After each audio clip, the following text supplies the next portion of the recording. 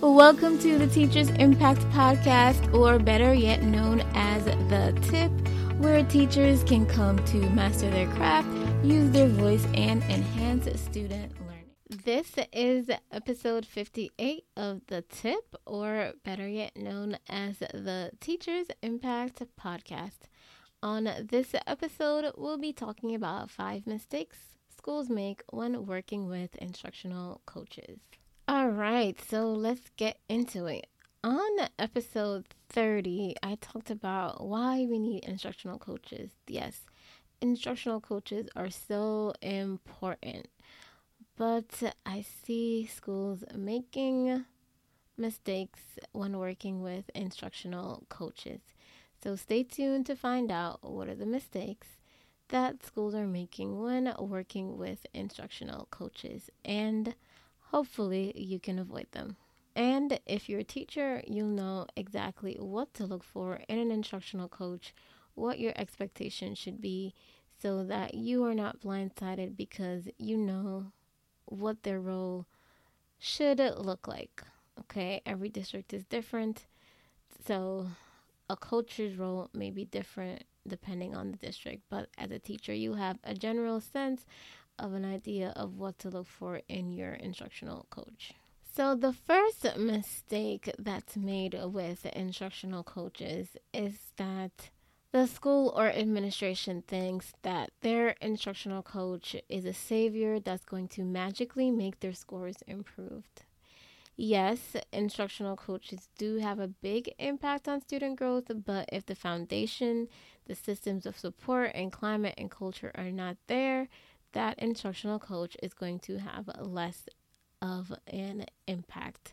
For example, if you bring in an instructional coach and you have a climate and culture where discipline is out of control, it is going to be very difficult for that instructional coach or instructional coaches to have an impact on student learning.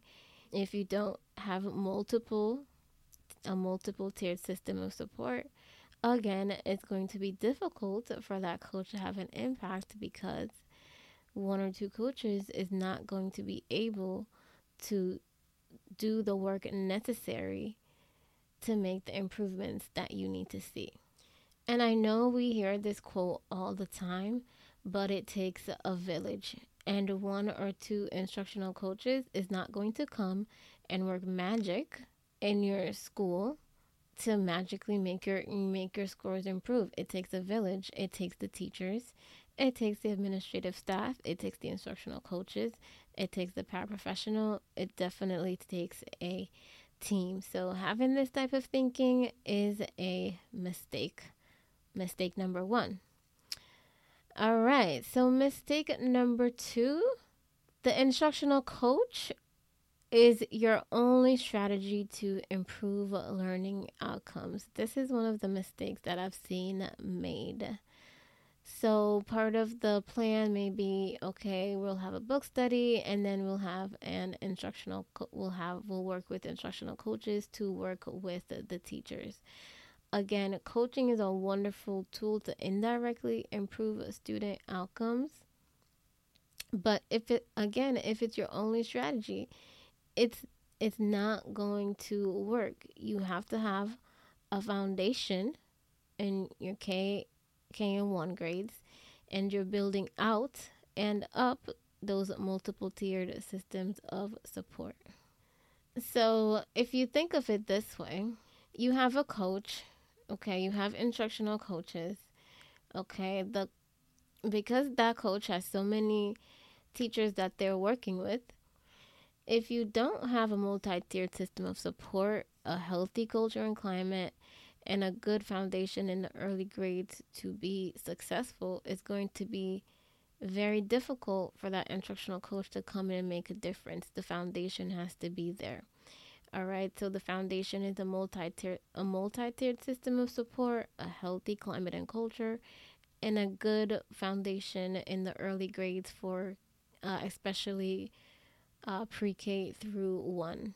And I've seen examples of this where if these are not there, teachers are left feeling unsupported, even if there is a coach, and the coach feeling overwhelmed and students feeling frustrated. So just using the coaching or the instructional coach as one strategy is going to fall flat because you have nothing else to support that strategy. Mistake number 3 is choosing the wrong person for the position or not training the coach. So this could prove very detrimental if the wrong person is in the position. And I say detrimental because what happens is if that person is the wrong person in the position, that coach is influencing other teachers. Okay? And if you have a coach that is not that great, what's going to happen is it's going to influence those other teachers, and it's going to damage this teacher's view of how helpful coaching could be. That teacher or teachers may end up saying, "No, I don't want a coach. I don't need a coach," because their experience with that person, with that coach, was not favorable, and so they completely write coaches off because they've had a not favorable experience with that person because the right person wasn't chosen for the position. And I can say that this is something that I've experienced, and it made me rethink, do I really need an instructional coach? Because of how that coach was operating in the role. Yes, I believe coaches are helpful, coaches are needed. They can help teachers to better their craft. Yes, but you may have a few coaches that they don't understand their role. They don't have enough training. They're not the right person for the job, and it ends up influencing other teachers. Do I let it influence me? No, because I have the knowledge and experience to know that it's not me. It's the coach that needs the training and the professionalism. So choosing the right person is important. Make sure you don't make the mistake of choosing the wrong person because it's going to end up hurting the other teachers.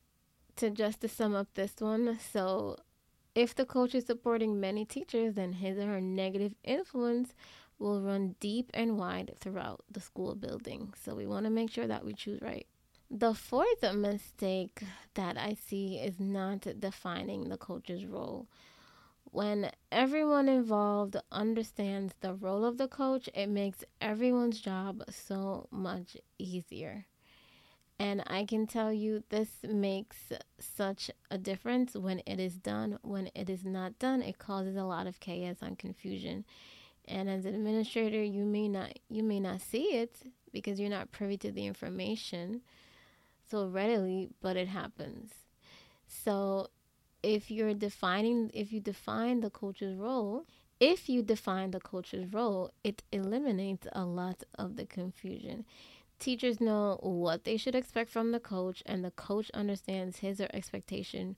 Teachers know what they should expect from the coach, and the coach knows exactly what they should be doing or what are the expectations when working with teachers.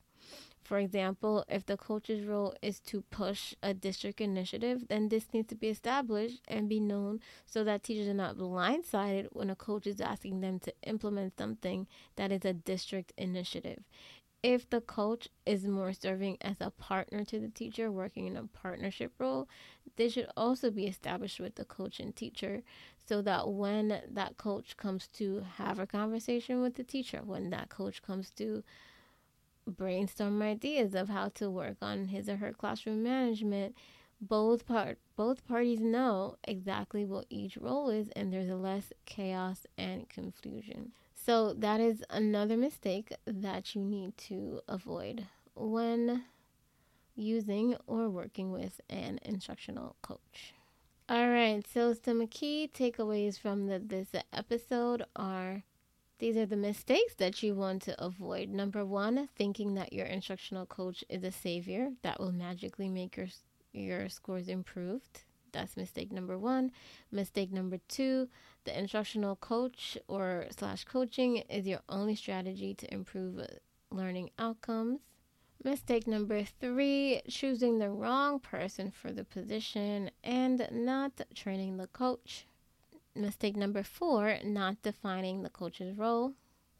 So those are the mistakes that one should avoid when working with instructional coaches in schools. Thank you so much for listening. Don't forget to check out the website, teachersimpact.net. If you found this content helpful, please share, favorite, and rate on your favorite podcast app. It helps the show to grow, reach more teachers, and have an impact. You can email me at teachersimpacteducation@gmail.com or follow me on Instagram at Teachers Impact Podcast. Happy learning and growing.